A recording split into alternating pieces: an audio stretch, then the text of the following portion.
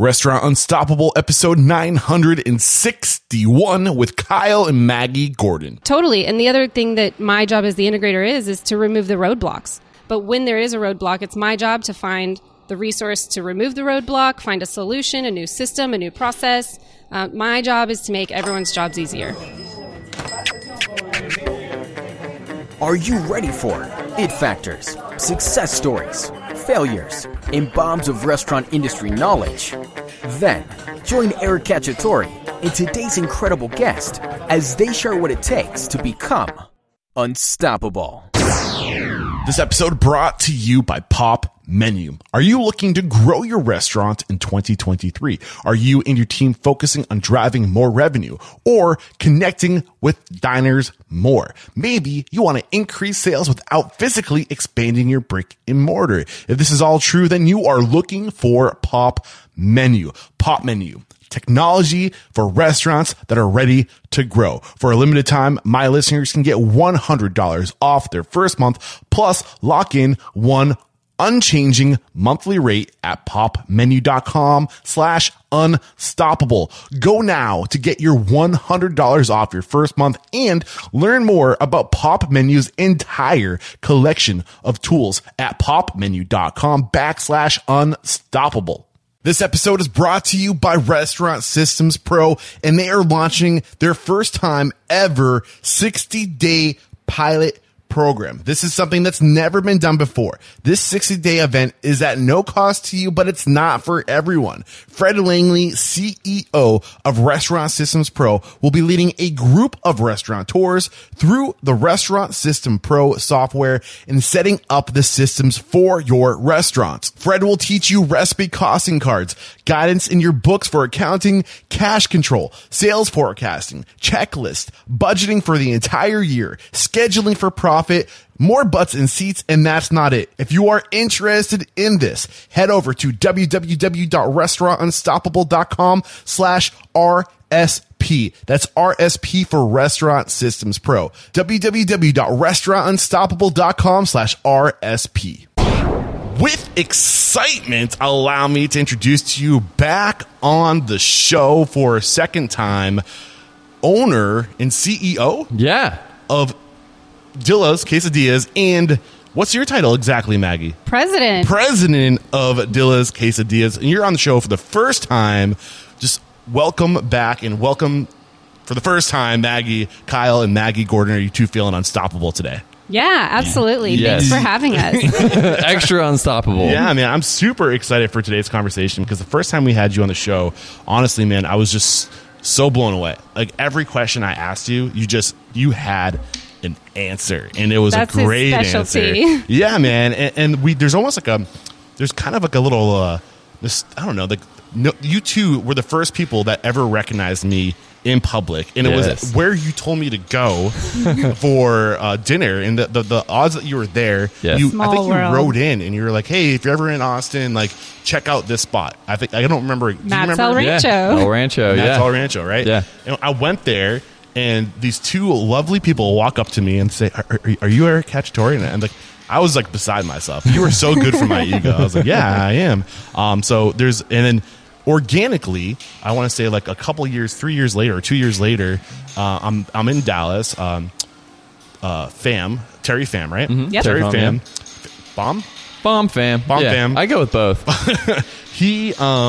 He calls you out organically, and I was like, "Are you kidding me? I actually know who they are." Like, so it's almost like serendipitous, and this just feels so right. And whenever I tap into a vein, whenever I find people who are just absolute gold, know their stuff, good people. I mean, why go to a new mountain to look for gold when you already found a vein of gold? I'm going to just dig deeper. You know? And that's what we're going to do today. And we're going to kind of pick up where we left off. But first, Maggie, I just want to get to know who you are and kind of find out how you got swept into the situation of Dilla's. But before we dive into that, let's get that motivational, inspirational, ball rolling with a success quote or mantra. And I forgot to give you a heads up, but you already knew we do this, right? Yeah, I'm You down guys with have that. one? All right. Do you want to share one? I'm going to Maggie? go first because I think Kyle has a really good one that I want to hear his story on that I just heard this morning for the first time, miraculously. But mine is get out of your comfort zone, because that's where the magic happens. I know like we've that. all heard it, but like I live by that every day. The things I'm doing now are definitely outside what I thought was my comfort zone. And I think that the more you are just willing to like try new things and like let go of stuff, bring something new in, like you just got to push through it to make the magic happen. Yeah, and that's really where growth happens, is in that uncomfortable place. Yeah. Out of your comfort zone. Yeah. Awesome stuff. What about you, Kyle? What do you have? Mine is leap and the net will appear. Ooh, Yes. and we talked a lot about that the first time, and it's so true. Huge favorite of mine. And like I journal every day, and I drew a picture of it, and I was like, why does this resonate with me so much? And I really feel like, you have that position of safety, that like where the ground is pre-cliff, and the cliff is the risk, and like the leap is the learning, right? And the net is stability. Yeah. And so when I started thinking about it, I was like, man, like the net is just like the starting point. The ladder down from that net that catches you is really like the growth and like all that stuff that gets you to success. Yeah. So like that's why I love it so much. It's like the ground floor, Ground right? floor. Like it's like all Yeah. the things that happen to get down there. And every once in a while, between the ladders, I feel like there's also sometimes another leap. Like Yeah. a big, when you're taking the next big Yeah. step, right? Yeah, like New there's- net. And there's always, and like in the restaurant industry, there seems to be, there's like the first jump, and then there's the ladder to like the little things you do from there, and then it's like that's usually like one, like opening the first one. Then when you get to the third location, you're looking to scale beyond that. Usually there's some type of like jump again that has Yeah. to happen, and then No it doubt. happens again at like 10 locations, right? No then it doubt. happens again like beyond 20. So Yeah. Maybe we're just bouncing around on trampolines all Yeah, the time. that's what it feels Yeah, like. right. Yeah, But net to net. But it sometimes too, it feels like you're like on a mountain, right? And there's like the layer of clouds, and you can't see what's underneath that cloud. And Yeah. that's where like just having faith, No doubt. like below that layer of clouds, there's a net. And just take the jump. And I kind of feel like we're jumping right now, like with Restaurant Unstoppable, because as you see, the first time I was here, it was just me and you. Yeah. And I had a couple like iPhone cameras. Yeah. But we've upgraded. Yeah. Sam Hall's joining us on site, and No he's doubt. amazing. And you just got to take the leap that when you extend yourself, that it's going to pay off in the long run. Go all in. Awesome stuff, guys. So Maggie, let's just focus on your story. And if you guys are, if the Gordon name is new to you, head over to restaurantunstoppable.com/699. That was the first time we had Kyle on the show, and that was actually in March of 2020, just before the world started to crumble. So there's no air of pandemic during that conversation, Nah. but soon thereafter there was lots of conversation around that. Anyway, what's so? I want to focus on your story and get your background before we kind of jump to where we are today. So, how did you find yourself at Dilla's Quesadillas?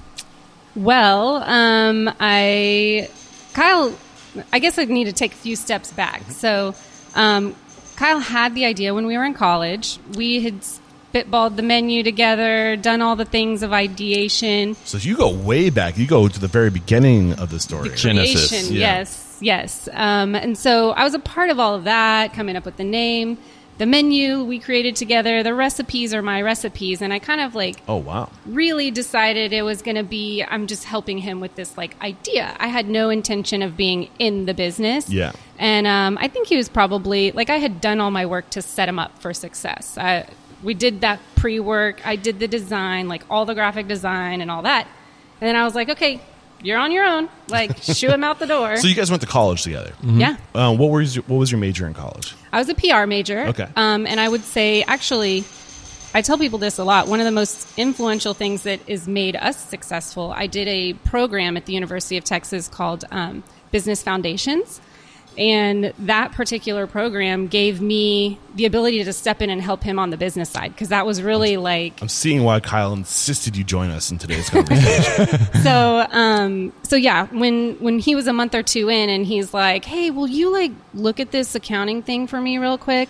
And I noticed real fast that he needed some help in that department. So I kind of like just stepped my toe in thinking I'm just going to like help him get on his feet here. That turned into the whole body. And then, Yeah, yeah, all just- in. he just like threw that lasso and roped me all the way in. Yeah. So I think I remember Kyle said his GPA was like a 2.8. How did you do?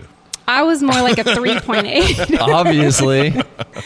But seriously, that Business Foundations course really laid the groundwork for me to be able to get us to where we're at today. Yeah. You know, I'm not a business expert by any means. We've learned a ton, but that really gave us the ability to grow with some level of sophistication that I think a lot of first-time business owners don't have if you haven't been through that and had the exposure to all those different facets of the business. I love that. So what, like today, what lanes would you say your title's president, but early on, like how would you say you complemented each other? Yeah. So even though I was a PR degree, I went straight into media and advertising out of school. And so I worked at like big agencies. So right off the bat, I was like, I can help with the marketing side. Yeah. So I jumped in, like I said, did all the graphic design, any marketing pieces we had, all the execution of marketing, accounting, HR, payroll, like really a lot of the back end IT. I am the IT department, and Kyle focused on the operations and people, training, development, all that. So I was kind of the behind the scenes while he was like facing with the customer and the employees. Yeah. So I think in Rocket Fuel, one of the series of books in Gina Wickman's book. Love that book. EOS, love that. You are the Rocket Fuel. You are the implementer. She's the integrator. The integrator. I am Thank you very much. integrator, and he is our visionary. And this is such an important thing. Like, you can't be everything in a restaurant. I really do believe you have to really divide and conquer and find people who complement you. And you guys are so lucky to have each other, not just life partners, but business partners. And I think that it's important that at some point we talk about that balance too of life and 100%. business. So anything like going along this vein of just sharing your story. I mean, you were kind of here from the very beginning. I almost want to like go through the whole interview from the very beginning with you, but I want to make sure we get talking about what's happening today, and we have until 10:30. So, what do you think or the biggest things or the biggest challenges, the biggest lessons you learned in the first? You guys started. What was the year you? This is year 10. Yeah, we're in our 10th year. We're in our 10th year. That's I know. crazy. How do you condense that into a short little few words? But just get into like the biggest challenges you had and the advice you had from the perspective of PR and marketing and being like in the dirt, right? As the integrator, what has that been like for you? Well, I mean, when I take my past into account, I think really like the challenge for me was coming into it. I didn't know how to market a restaurant, and it's totally different than what I did. I was marketing for Pepsi before, so I'm like, I have no budget. Like, got to get our hands in the dirt, get out there, and what can we do within our means that can be impactful? So, like, that was a really big challenge for me professionally. And as we grew and, we have more resources, we can do more things. And really, with more restaurants, more responsibility comes. And I didn't have the time to focus on marketing all the time like I did. I really had to lean into all the other departments that took precedent. And that pushed me out of my comfort zone for sure. I think that leaning into trusting other people. I am a bit of a perfectionist, self-proclaimed, and so control is like an issue for me. And I had to really like listen to Kyle and mentors. Like Kyle's really good about pushing me to let go of the vine, and trust the advisors and the professionals we have around us, and hiring great professionals to help us when I know I'm at my capacity. I think that's like my biggest thing this year in transformation is like really leaning into the integrator role in a different way. Like I have been such a doer for the last 9 years. I've been doing all the things to keep the company running. And now I'm having to delegate and orchestrate.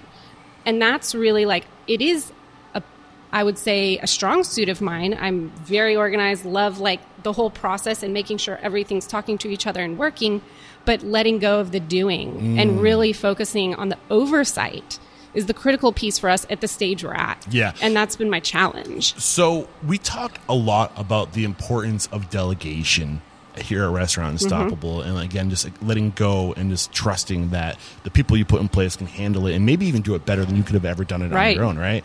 But we don't talk a lot about what the orchestration part of that is. So delegate and orchestrate. Yeah. So get into what you mean by orchestrate.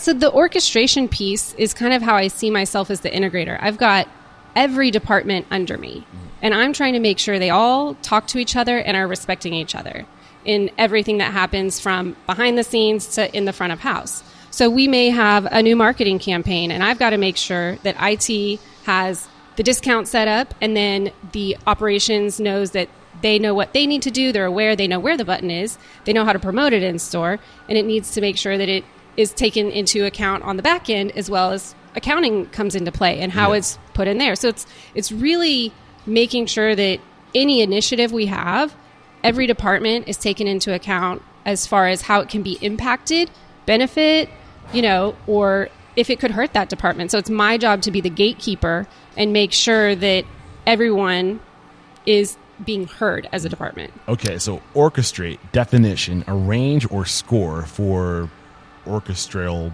performance. I don't like that one. Arrange or direct the element of or to produce desired effect. So when you read that and comparing it to what you just said, really what goes through my mind is it's not enough just to say, hey, go do this. You have to make sure that they have the tools and resources and the maybe the systems to do it well, right? Absolutely. And that's is that accurate? Yeah. Totally. And Yeah. the other thing that my job as the integrator is to remove the roadblocks. So when people hit a wall or they've got a problem that, might be siloed to one department, it might affect multiple departments.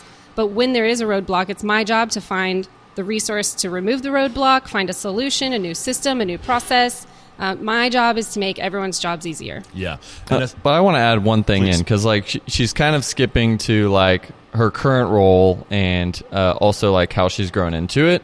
But like Maggie has like become like an industry influencer in my eyes because like she's a super high level executive, owner of this business, founder of this business, but she also closed the restaurant, completely programmed and implemented our first Micros point of sale system. All of our POS systems. I programmed the whole thing. And like went up there, made sure really that the struck team gold was with this one, didn't you? Yeah, no doubt. But like it's super important. But like she took orders when we were short. Her and I cleaned the lobby and like. So like she really like has grown into this industry. Like I started in it, and like I grew up in it. And over the last 10 years, like she's like not only started from the bottom, but like worked every department, organized all this stuff, and has really become like an industry expert. And it's like I love her growth in this industry, and I think she loves it too. Yeah, we had a group of about 10 different restaurant CEOs come through here recently. Kind of did like a mini tour, wanted to check out what we were doing. And what was this associated with? They're in YPO. Okay. Yeah, it was like a YPO restaurant group. And what's YPO? Young Presidents Organization. Yeah. And so being able to tour them through the restaurant, and like Kyle said, because I have worked in every position almost, and I've done the implementation, the design, I've created all these things. So walking through the restaurant, I now can speak as an expert, give them a tour, talk about every inch of it, and the exercise behind why we cook the way we do, what it is about our produce, this and that, and they were like, wow, how do you know all that? You speak so well knowledged on your business, not just from this top level. Yeah. Yeah. And I mean, you two really are the 1-2 punch because Kyle's the same exact way. You guys are so embedded into your business. You have an answer for everything. You're so well at, like, it's the two of you are so impressive. I just want to say that. And it's why I'm back here. And it's really something I'm trying to do with Restaurant Unstoppable going into the future. Instead of feeding the funnel with new relationships and I'm traveling, I want to go back to the people who really just impressed me the most when I went through that city the first time. That's why I'm back, because I think what you guys are doing here is great. I love so much about the concept as far as branding and like just the idea that the business model of trying to focus on doing one thing really well. And on that note of branding, I'm assuming that you had a lot, probably more than Kyle did, with the actual look and feel of what Dill is. Is that safe to say with your background? I think that it's actually really collaborative. Okay. Kyle, as the visionary, comes up with great ideas, and I bring them to fruition. Okay. And so we kind of knew an idea of what we wanted. It's funny, like the logo, for example. We have a board at our first location that shows the story of how we started. The first logo has an armadillo on it because we thought that would help people know how to say Dillas. And then we have a gorilla. We quickly transitioned away from that, but we're very collaborative in design. I have done all the design, but not without the help of Kyle. He's my second set of eyes. Mm-hmm. We really work together on making sure we're creating a vision that represents us, the livelihood of the restaurant, and the personality of our restaurant. That's where we like overlap. Like our Venn diagrams, like sometimes they like have a big overlap, and so like if you took design and aesthetics and marketing, we would be like really overlapped, and we share a lot of we like join together really tightly. And even the interior design too. Yeah. But like accounting, like I have like a tiny sliver that I overlap. I don't know if there's even a sliver. It's like the bubbles touch, But it's okay to admit what you're not good at, Yeah. so Yeah. you can get the heck out of the way faster. Exactly. And it sounds like what Kyle's focus is more on the cultural, visual, team building. And if at any point I'm wrong, feel free to correct me. And you are more, like we mentioned earlier, the integrator. Is it the integrator? I always say it's integrator. Integrator. Yeah. Integrator. Like in the dirt, building, figuring things out, numbers, the nuts and bolts, right? Yeah, Like- and you need both of that. And if you can find somebody who can just focus solely on that, and so you can focus solely on whatever it is that you are good at, you will go so much further together.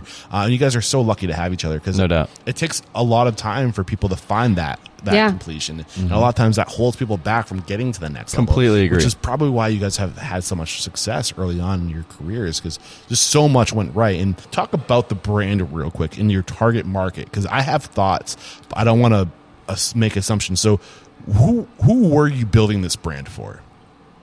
I think that Kyle, coming from his background at Raising Cane's, was under the thought process that we would have a very similar customer.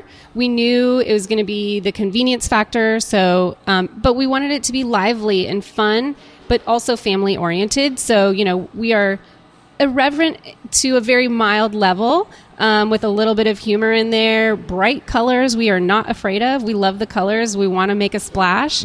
But we are also, contemporary and sophisticated at the same time. So we wanted to elevate the interior, make the branding look fun, but clean and simple. And we really have not targeted one single segment of customers. I think that we have a few that stand out, but we are a very, very wide spectrum of customers. Then I think a good way to put it is like we want to build community through Primo Quesadilla meals, and Right. so like that's how the restaurants feel. Like it's a place that the community can go.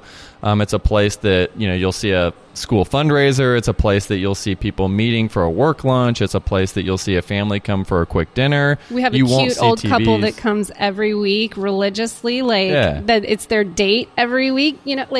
It could be anyone. Yeah, but you won't find alcohol. You won't find TVs. Like you find a more of a food focus, and like I love quesadillas as connection. Yes. That's really like the customer that we're looking for. That somebody wants to connect over food. That's like really where the heart and what it's grown to. Yeah. As finding the purpose. But when you think of quesadillas, the first thought, like who wants a quesadilla? It's usually Everyone. everyone, right? But I think Kyle's a good example of this, because when Yeah. you were a kid, you fell in love with quesadillas. Yeah. It's what you ordered every time when you were at Matt's El Yeah. Rancho, right? That was your go-to. And I think a lot of kids gravitate towards quesadillas. So the brand, I think especially with Dilla over Yep. here over Yeah. my right shoulder, I think it appeals to children, but it's also not kiddish in the Right. sense that you can come in as an adult and still feel like you're not Chuck E. Cheese. No, yeah. Yeah. So like there's a good balance of was that intentional, or am I making things up, or is No, is that a reach? I think you're on the right track. Like we wanted it to be youthful. Like we wanted it to be something that was welcoming. Like best in the world at quality convenience, is like something that we really strive to be, because the quality piece was really important as well. Like so we don't compete on price, right? So we only compete on quality and service. And so like those things were like pillars from the get-go. And so like that type of thing continues to grow with the brand, right? And like our menu isn't overly aggressive on your palate. Like you'll never be like, oh, that's too spicy for me. You know what I mean? Everything will you could come up to that level, like with a hot hatch, but like you're never going to be pushed over the edge in terms of like the adventure zone, in terms of like, oh dang, this is hot. I was just about to say, when you think about a kid's quesadilla, it's usually like the tortilla and cheese. Yeah. But you're more than that. Like Yeah. you guys had a lot of fun creating some very creative combinations within that tortilla. Like it's not just It's a great vehicle. You Yeah. can do almost anything Oh, yeah. with a tortilla and Yeah, cheese. I love the concept. We talked about this in the first episode, that Kyle, the both of you, I'm assuming, notice that, hey, there's tons of taco joints, they're killing it. There's tons of burrito joints, they're killing it. How come no one's taking over the quesadilla space? It was like a wide open market, and I think you guys are just so spot on. So before we take a break and thank our sponsors to pick up where we left off the last time I was here, I don't want to cut you short. Is there anything that we should bring to the conversation specific to Maggie's role, or maybe something that you just want to get out something that you contributed, something that was a hurdle for you to get over or whatever, or failure that you encountered before 2020? Before 2020. Yeah.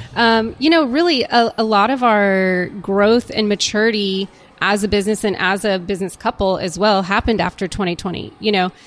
Before that, I really was in the do mode, and I was just grinding away at new systems and implementing this and how can I make this better? And I was kind of living the back version of the role I play now. And I think that that really 2020 obviously forced us to get gritty and get down to it, gave us a lot of time to figure out what we wanted to do and make that plan moving forward. And we were really siloed also. We thought that we knew what the other was doing before 2020, and we really didn't. She was grinding so hard on the things that the departments that she was in charge of. I was in the restaurants trying to make sure that this was right. What do we need to do next to make this more consistent or better for the customer, better for the team? And we were like, all right, let's have a meeting every week, Maggie. We never showed up to the meeting for each other. Oh, so it was very it was almost like grind time almost, and but so almost not to the detriment, but I would say that some of the outputs we had maybe hadn't been as best as they could be because we weren't getting each other's involvement on it. Totally. We make each other better in our departments by collaborating when we need to collaborate. Mm-hmm. So, maybe Kyle was grinding away on creating some new training system, but I can help give perspective on how to lay that out in a better way and make it more presentable to a team member where he would just put it in a doc and call it a day, or vice versa. He can help with presenting numbers in a different way that's palatable to a GM that I wouldn't recognize. All right, so let's take a break to thank our sponsors, and we'll be right back to talk about how you guys transitioned from being in your own silos to kind of sharing one mind and communicating and getting on the same page. Awesome. This episode brought to you by Pop Menu. Are you looking to grow your restaurant in 2023? Are you and your team focusing on driving more revenue or connecting with your diners more? Maybe you and your team want to increase sales without physically expanding your brick and mortar.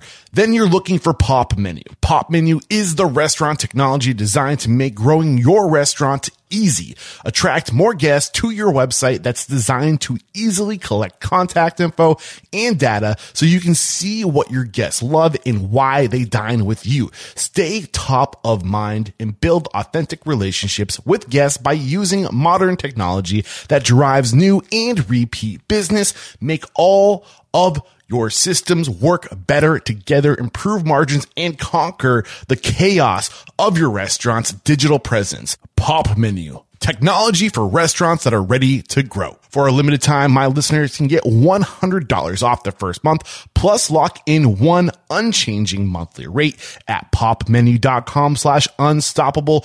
Go now to get $100 off the first month and learn more about Pop Menu's entire collection of tools at popmenu.com/unstoppable. We're back, and the last time I was here, it was 2020, and we covered a lot. Literally, March of 2020 was when this episode, it was March 9th, 2020, when this episode dropped, like a week before the world started to crumble. I think it was right around that time the news started to really say, this might be bad. Yeah. So what happened? Like for you, because I feel like your brand probably did well. And I don't want to make assumptions, but I feel like it was set up to do well in the pandemic. Was that the case? I kind of want to take the first part of this one. Go for it. Because we really we were already in buckle down mode. So that January, we took a really hard look and said what are the top 20 cash flow driving things that we can do? Where's all of our money going? How can we get more efficient and all that? So we were kind of in this mode financially, thinking through let's get right. You were in launch mode. Yeah, we were we want to open we more needed restaurants. money to grow. Yeah, so you were kind of going through the process of doing your inventory, figuring out exactly where your systems were, where the cash flow was, all the things you needed to do if the pandemic was happening to really to get your ducks in the balance sheet. You know what I mean? We wanted to be able to go to somebody and say, hey, we have cash in the bank. We have this. There's predictability in our P&L. So that was the year that we were going to be tight. Yeah. Buckle it down. Buckle it down, go to the bank, go to the investor and be hey, look at what we did in 2020. Help us grow in 2021 and beyond, right? Yeah. And so we're kind of in that mode, and then it hit. you know, and then we're like, okay, what's the plan now? You know, like how much cash do we have? How many payments of rent can we make? How many, because at this time, like when it first was kind of coming on, there was like no like leniency being provided by landlords or banks. Like a lot of that did kind of come up after we went to them, you know, hat in hand, and we're like, please give us money to stay open one more month, you know, like, but like it really opened our eyes to like, dang, like we don't have 4 months of cash to like make these $10,000 rent payments. Like, dude, that was like unheard of, right? Like it was more like a month of cash, you know? And so really opened our eyes, learned a lot during that time. Like we got super into like day to day, just like everything was survival. We created a really fantastic plan based on the feedback and the outpouring of support in the industry. It was like, hey, here's what our restaurant group is doing. And I would like look at that plan and be like, okay, how can I like Dillify this and make sure that this is something that, you know, like that we can like roll out brand. and and so that became really important. And then we just started executing against plan. So we were like, we're going to get the restaurants immaculately clean top to bottom. We're going to spend R&M to get anything that's broken fixed. Like all these tables like that we're sitting at right now, we're kind of peeling. They cleaned them with the wrong cleaner. Take all of them out since we have no customers, fix them all up. You know what I mean? Like we started like really executing. I mean, I would say that the initial shock was cut all the expenses, you know, and once we kind of got to where that was manageable, then we're like, what can we do while we don't have customers in-house? And that's where all those projects came about. And it really, I think, like you said, we were set up because we were already doing online delivery or online orders, third-party delivery. We already had curbside in place. So, like, we didn't have to... You have drive-thrus at a lot of your locations. We do have drive-thrus, yeah. And is it every location? Or just... Every Dallas location we have has one them in now. Shreveport that doesn't, but this one that's a different story. This one did not at the time. We just converted this location. Oh, okay. So well, that was part of my thought process, is that your brand is Drive-thrus. kind of set up for the pandemic. Yeah. So I was really wondering if honestly a lot of concepts out there, the burger joints, the pizza joints, did better. They had record months during the pandemic because they were set up for it. And I was wondering if that was the case for you guys. It was. I would say that it actually opened the door to more customers during the pandemic. I think as a young brand, not most, but a lot of people kind of pass us by. They'll drive by and I'll get there. I need to try that place one day. And during the pandemic, I think there was a little bit of delivery fatigue of, you know, there's only this brands I've had so many times and they're like, I'm going to give Dilla's a try this time, you know, and it really opened that door. And I would say our customer base grew exponentially during the pandemic. That's awesome. Just because people, you know, wanted to try something new. Yeah. It was hard to keep it, you know, in a real growth mode. But we didn't experience like these giant, like 20-30% downs, you know, like that was like, okay, we're down 40% that March and then that April and then May flat, you know, and being flat in the pandemic was like, everybody was looking at us like we were like purple, you know, like, oh my God, that's amazing. So you know, what percentage of your orders then were dine-in versus takeout? And I'm assuming you know, you group takeout with drive-through. It's the same thing. And like, do you group delivery with takeout as well? Yeah, anything off premise you could group together. Okay. But I don't think it really, I mean, obviously during the pandemic it went down, but I would say we're back to our normal. It's about 25% dine-in. Okay. In the restaurant. Or takeout. You know, like takeout we consider walk in, order, and leave with it. Okay. You know, to go. So like 25% is dine-in and that type of takeout, and then 75% is off-premise. Do you plate your dine-in, or do you treat it all like takeout? Yes, it's on a plate with a liner. Okay. Dine-in, yeah. Got it. Yep. Like McDonald's, they'll give you the plate, but it's essentially the same package. Put it on a plate versus put it in the bag. Yeah, exactly. Yeah. No, it's a little bit more elevated if you dine in. Yeah. For sure. Got it. So after the pandemic, are those numbers the same? Yeah. Come back to the same split, really. I mean, there's the third-party delivery might have taken a little bit of share of just the straight online orders. Yeah. But, you know, we're working to bring that back in-house, and we've got some tactics on Another cool thing that happened during that time was not just investing in the units and our people, and the other thing is, like, we also had to keep them safe. You know what I mean? Like, there's, like, all this stuff every day. Hey, close, open, wear a mask, don't wear a mask, wear 2 masks, don't wear a mask at all. Yeah. Put your shirt over your face. It's like those types of masks don't work. You got to remember that was a year's. You know what I mean? Like that was a year and a half. Like we're just barely even getting to the end of that. But that was one thing. I'm not going to go too deep into that. But what we really did was invest in our training and our systems. So like we did like 20 or 30 new fresh videos. Like, hey, here's how you mop the lobby, and like it would be like me and Jacob, who you met earlier, our area leader, and like we updated every video. So like our operations got so much better after the pandemic because like we had a video catalog, training catalog, all of our like, hey, what makes Dilla's hard to operate? Okay, let's fix that. Like let's introduce these new spoons, these new scoops. Like, so like we took like, I think we grew 3 years in 1 year. That's crazy. Yeah. So there's 2 things I want to focus on. First, you mentioned we were talking about the delivery and how you started to bring things back to in-house away from takeout, or maybe migrate away from third party back to your own assets. And then you were talking about investing in your training and systems. Those are 3 different categories I want to hit on. But going in chronological order, how did you migrate? Or was that something that you focus on as the integrator, migrating people away from third party back to using your native ordering resources? So I think that especially in the depths of the pandemic, it was obviously a lot of drive towards third-party delivery, and we had to try and get a little bit creative. We tried to implement our own delivery, and it really became too much of a struggle for us to manage. So we abandoned that, but we got creative and tried. Are you interested in getting back into that at any point? I don't think we'll ever do our own delivery. It just doesn't make sense for our model because we have a drive-through. So having an extra person to kind of be that runner doesn't make sense for us, and we figured that out real fast.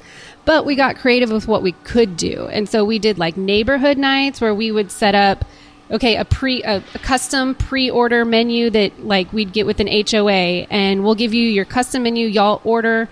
We'll come set up a tent in your neighborhood and everyone can just walk and pick up their order. So we brought the food to them instead of them having to come to us or pay the fee of ordering to have it delivered to their house. Yeah. And that was a great success. We did several of those throughout the pandemic, but just trying to be creative on how to get the food to them without them having to use that delivery service. And then currently we're working on getting our own app with white label delivery implemented so that we can offset the fee that we're paying to third-party delivery by putting a little bit of fee on the customer, which they're already paying if they're using a third-party delivery, and then us taking the rest of that, but they get it direct. There's something about the restaurant industry where what is hospitality? It's being warm and like considerate. It's also being generous. Yeah. And I think that it's good to be generous, but I think we could be too generous. I think being generous has gotten us into a lot of trouble because we just give everything away. Yeah. You're telling me that like easy. driving food to someone's front door is not a service that should be charged for. And when you start to charge for these things, people are literally like, they scoff at it. They're like, how dare you charge me for driving food 15 minutes across the city to drop it on my front step, you jerk. Like, think about what, it's so absurd. But I think it's our fault because we have killed with kindness over time. And I'm not saying don't be thoughtful and kind and warm, but also know your value and put that like charge for your worth. And but like as an industry, we're all complaining about like, oh, like Uber Eats is getting 30%, but like what I will say about business people, entrepreneurs, restaurant executives, all that, we'll find a way.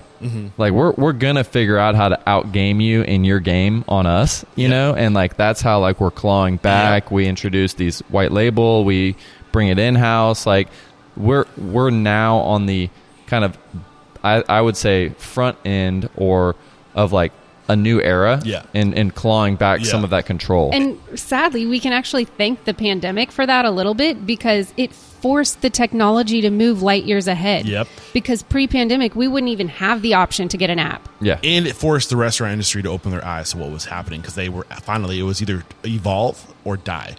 So it forced the industry to get caught up to the rest of the world. No doubt. And I think the other big thing that's happening is that we're finally talking to each other. Whereas before, like you said, you were in silos within your own industry or within your own roof between the two of you, but we were in our own restaurant silos with other restaurants. Yep. We weren't talking because I don't know if it's fear of giving away trade secrets or, why would I give the person down the street tell them what we're doing to make us money because we don't want them to pull from our customers. But the truth is, it's the people that do share all that money who go further together. And I think the industry will go much further together if we start just talking and saying, let's stop bending to these third party. Let's own our industry. Yeah, you know, for sure. Yeah, let's be the beneficiaries of our hard work. Yep. Yeah. So we talked about. I'm curious. Is your delivery today still, you said it was a little higher than what it was before, so you kept some of your delivery? Yeah, I think it depends on the location, but it's probably close, if not just a little bit higher. Okay. But, our goal is to try and get people to understand we have a drive-through. If they order online and come pick up, now we have a drive-through at this location, for example. So our goal here is convert those online orders to the drive-through because their food is going to be fresher, right out the grill, versus if it's sitting in a bag for a minute until they get here. And it may be like 8% to 10%. You know what I mean? Like it definitely is like that large of a percent of our sales, third party delivery. But like catering, like came back on, takeout came back up, drive-through came back up, dine-in rows, like those things, like it hasn't been like during those times, maybe it was 25%. It's fallen down way off those peaks. Well, Maggie mentioned earlier that the overall volume increased because of the pandemic, because it exposed you to more of the market. Are your per unit sales higher post pandemic? Yeah, totally. By how much? I think we took a price increase, unfortunately, as we all had to do last year, so that affects a little bit. But I think the year before we were double digits up for sure. I think we were about 17% up. Congratulations. And when I last spoke to Kyle, it was 4 locations going on 6. Are you at 6 now? We're at 7 total. Nice. And we've got quite a year ahead of us this year. Yeah, it's about growth now. It's about to get crazy. So before we get back into that, where you're at, where your business is, let's talk about the per unit evolution, because you said you worked on training and you worked on systems. Yep. So what were the biggest needle moving things you think you did in terms of training and systems? Really break that down. I don't know which one you want to start with first. Yeah, I think that so we got really focused on the formula, and we call the formula manpower, culture, operations, financial performance, and marketing. That's the formula. It's the MOM formula, right? So it's little c after the M, and then it's little FP after the O, right? So that's the formula, and we said, okay, let's really get focused on manpower, right? And so what do we need to do here? So it became real quick, want to interject and preface that formula is sequential in our world. Hit me with the formula one more time. Manpower. And then subcategory culture. Okay. Operations. Sub financial performance. And last, then marketing's last. So we see that as the priorities, the sequential priorities for our operators. Yep. So I wanted to make sure the sequential part got in there. Yeah, so then we just went to work on those verticals. You know what I mean? And we said, okay, first thing, what's our number one priority is manpower. And we looked at what we had. Hey, is our orientation good enough? We completely redid the orientation videos because they weren't fresh. They weren't good enough. We made 2 so we could break it up and give them a little break, and one is more focused on the team resources side, and one's all culture. You know what I mean? So it's more exciting. It's a little bit more, core values and purpose and all of that. And then they get a little break, and then they come back and do some of when am I going to get paid? When do I get a vacation? Yeah. Stuff so like that. these videos, this training, what was the platform you built this on? Jolt. Yeah. Okay. And did you change the technology, or did you just refresh the content within? We did implement Jolt during the pandemic, didn't we? Yeah. Yep. So we adopted that new technology while we were in the pandemic. We saw it as we were transitioning out of our old POS. Yeah. So we were looking for a new platform. We were using Skooks through Hot Schedules prior. And it was just for a little POS point of sale. No. Oh, the training Skooks. That's right. Yeah. So Hot Schedules, and one of their platforms is Skooks, is kind of an online trackable. You can put videos and stuff like that, but it wasn't optimized for operational excellence. It was a So little cumbersome. No checklists. Okay. Well- So like we needed something that could do both. Gotcha. Yeah, we were looking for the operational, and it fit more buckets than we thought it would. So you dropped, did you drop hot schedules too? Yeah. Okay. So we used this scheduling within Jolt. So Jolt had the ops piece that we were looking for, and they said, hey, we also have scheduling, and we can do your training, and all that. So we basically just totally dropped them. Again, condensing expenses as well during the pandemic. Yep. It made sense for us. Yep. And no shade on hot schedules because was a I great think tool. it's a very powerful and fantastic, best industry leading. Just not right for you. But yeah, not right for us. And it kind of the Jolt scheduling piece was good enough to bundle with the kind of the other stuff that it offered. So we're like, we're going to go all in. Okay, cool. So I'm trying to figure, does it make sense? How did Jolt, and what exactly is Jolt? Just to round off for the listeners. So Jolt is it's really an operational software.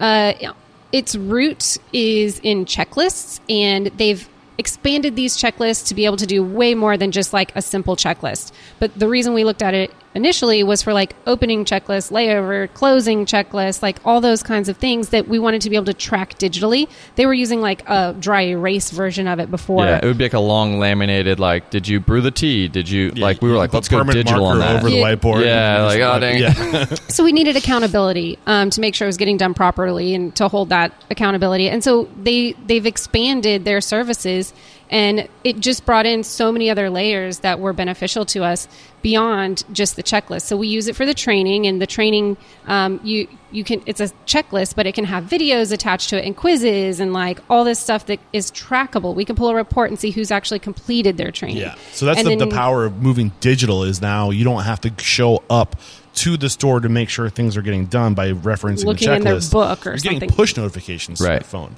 Yeah. Like it's this time and this checklist hasn't been completed. Alert. Right. Right. There's also like, I mean, not to cut you off, but there's some amazing cool tech in it. Like there's like Bluetooth thermometers in your freezer and your cooler that'll Temp alert you probes. through Jolt. Labels. Bluetooth temp probes. Yeah. So like they have to, when they do their opening checklist, temp the queso, temp the black beans, and those temps get digitally Recorded. logged Yep. remotely. Yep. It's fantastic. It is and then cool. like they And have the FIFO to. stickers, like all those like I think- prep stickers are all printed for them. They just push a button and it already calculates the day and all that That's stuff. awesome. It's super They cool. have to take a picture when they're closing or opening of the bathroom. So like that I picture love that goes feature. in and you it's like, can't boom. complete the checklist until the picture's been taken. Yeah. That's right. So like but these little things force people. So like if you before with like the antiquated like writing things down, like you'd be like I did it, but now you have to prove that you did it. Yes. So like there's no more shortcuts because I see that you didn't do it right. Right. So it forces people to maintain the standard, which is Absolutely. really powerful. Yeah. And And like, it's so important for scale because like I know that we might be going in this direction, but like scale for restaurateurs, I think is like the biggest fear factor, because it's like, how do I elevate myself out of here, to be able to go grow this concept and extend my purpose. You know what I mean? Because like most of these people that are doing this, like they're bigger than there's a single unit, but they don't know how to get to 3, 5, 10, 20, 80, right? And it's all about setting up those systems so you can get out of it and work on it, not Yes. in it. Yes. And like we went all in on all of that. Yeah. Yeah. So, any other like things about the checklist portion of Jolt before we start talking about how you refreshed your training? I don't think so, but they're one and the same a little bit. So like the thing that's really cool, like Maggie was talking about a little bit earlier, is like that you can attach a training video to a checklist item, which is huge, right? So like if somebody's over there breaking down that tea aerator behind me and they're like, I don't know how, it's got this tiny little eye in the corner, click on that and it's a video of us saying, hey, here's how to break down this aerator for closing. Yep. Like those types of like integrated training on the go. Are you orchestrating? Yes, orchestrating. Yeah. Indeed. Yeah. Giving So the like people the tools they need. that's right. Yeah. And so I think that's huge because what we identified was like how these, our team members now are between 16 and 22. Like most of them fall into that group. How do they learn? How do they want to learn?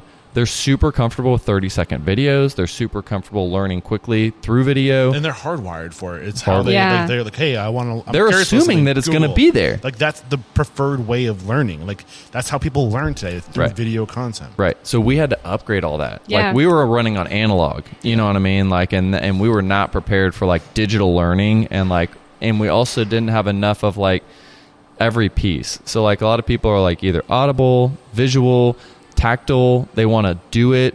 If you show them a video of it and then you like show them a picture of it and then you write a page of how to do it, they'll pick none of that up. But then you give them a spatula and they're like, like, I don't know, somebody who's really good with a spatula, Wolfgang Puck, you know what I mean? You're like, oh my God, like all you had to do was touch the stuff, and like see me do it. So like we try to hit on all 4 of those things for everything. We also integrated into the beginning of the training program, identifying what kind of learner they are so that our trainers can focus in that particular realm of training. So did you use tools to identify what kind of learner they were? So we created a quiz that's like in the first page of their training book that's like, ask them about what they lean towards and how they learn. Can you share that quiz with us? Yeah, sure. Asking too much, that'd be cool to include in the show. We're like, if you're a visual learner, great. We're going to focus heavily on, the video content. If you're a reader, we've got written stuff for you too, or if you're hip to hip, we'll pull you out of those videos and do as much hip to hip as we can. But we have to know what kind of learner they are first to be able to tailor it that way. Yeah. So what about the actual video content? Because you had video content, but you said you refreshed it. What did you do? Was there a different approach the second time around? Shorter. Yeah, like we may have had like a 3 or 4 minute video on there, and we're like, whoa, like we need to like condense this down, break it up. Is it because the video and these training videos now have a place to live, and it doesn't make sense to put this element of a training video on the checklist if it's more than just that portion of it? So you can like. What's the word? It's like breaking it apart, right? Yeah. Like exploding one process compartmentalize into the training. Multi. Yeah. And like we would like instead of like going through the entire process, like we would, like Maggie just said, like chop it up into 5 steps that are all 5 seconds in that video, edit it, format it, and package it to where they could quickly get to the point. Like we're going for 80% here. Mm-hmm. We're not going for like perfect on some things. You're going down each rung of that ladder along the leap, and every step is an improvement. Right. It's a tweak. It's like, and this is what we're talking about right now. So we're covering culture pretty well. Orientation videos. Is there anything we're missing as far as manpower goes? I don't think so. Like the manpower. If I had to like just put my thumb on one thing from the last time we met, March 2020 to today, I would say manpower has been the biggest struggle, because it's like people didn't want to come back. Was it safe to work? And like, so that's been like really a difficult piece. Is there a stigma against QSR, do you think? I think so. I do. I think that like, I don't think it's fair, because like people are treated really well for the most part in restaurants, especially, that are good, reliable brands, I think that people in this society, to be good Americans, I think need to know how to have a conversation, make eye contact, know what work ethic is, and we train those things. Yeah, and I don't think the media and the press does a good job sharing and making an example of QSR. It's like everyone. It's about sexy, glamorous. The cocked, like the fine cocktails, the fine dining, and like that's where all the media craft goes. Everything, and also the lottery winners of the world. You know what I mean? Like, I don't mean that literally. I mean like the people who like did something and are billionaires at 24. Like the 99.999% of us had a restaurant job. Like took that to where we worked through college. Did college, didn't do college. Went and grinded at this job for 5 years to learn what I want to do, find my passion. Yeah, that's how real successes are made. And you came from Raising Cane's, and they are one QSR company that does have a good reputation, and they are able to attract people. What have you pulled from that experience to inject into Dilla's to be able to compete with that? The number one thing like that I continue to take from that, and like that I learned from the COO at that time, Ian Vaughn. One of the things he told me was like it really started to change when we went all in on the GM. right? And so like not like, oh, let's internal promote a service manager to be a GM of this location. No, we're going to find a really high level person and we're going to pay them a lot, right? And we're going to like make sure that the top level leadership at the unit level is fantastic. Why is that so important? Well, they drive everything. You know what I mean? They make the manpower decisions. They make the culture decisions. Yep. They drive the culture. Yep. They run the operations, right? They make sure that the financial performance is on track. They can read a P&L. Like, they're invaluable, you know, like to the, you know, success of a restaurant. It's all on any great restaurant company. Go look at all of them.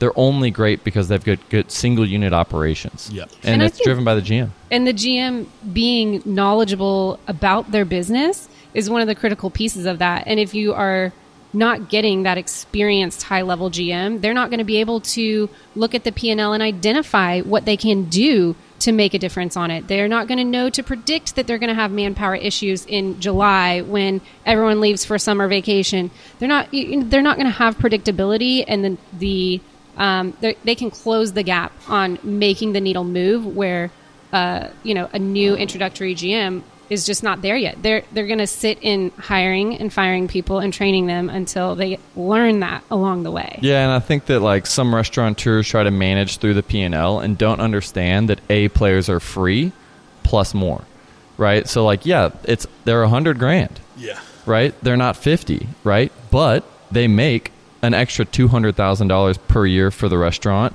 You don't have staffing issues. A person to get hired and then fired or whatever is like $3,500 to $4,000. Yeah, like it's more of a fixed cost than a variable cost. Yeah, for sure. I mean, so like, and that's just at the team member level. Yeah. You know, so if you can reduce that through great leadership, then you make all that money back. A players are free is like strong advice. I love that. So we talked a lot about manpower. I think we worked in a little bit of operations talking about Jolt, but back to this formula: manpower, operations, and marketing.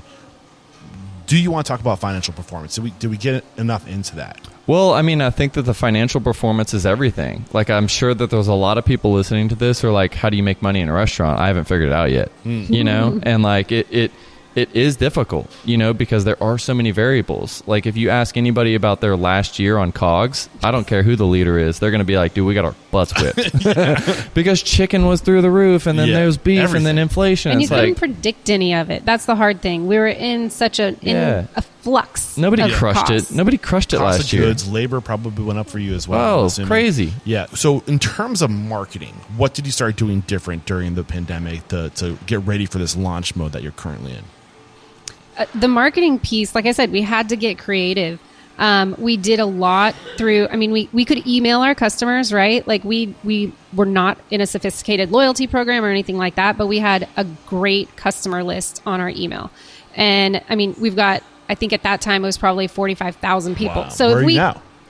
50 something. But Yeah, I mean, 50 or 60,000. Yeah, I mean, it's still 5,000 more on top of that. It's still pretty amazing. Yeah, Yeah. so we were leveraging what we had. You know, I talked about the neighborhood night thing that we would do. We tried to get we did fundraisers still with schools, but we did them like in the drive-thru. We made it an outdoor thing with like signs and banners, everyone 6 feet apart, like trying to just get creative with things that got people excited and able to get out of their house maybe, but still being safe. Yeah. We were also marketing different things. Like we had like a how we're keeping you safe video. You know what I mean? Like Yeah. we were wearing our masks. Like this is how we are sanitizing the tables. Yeah. Like it was a different thing that you needed to communicate to the customer at that time. 'Cause their priorities changed. during that Yeah. time. I mean, Yeah. But back to the idea of building a list. I believe that the best form of marketing is 4 walls. The 100%. next on that list, direct marketing, i.e. email, SMS, flyers, mail, whatever. And then we'll start talking about like social media and other things.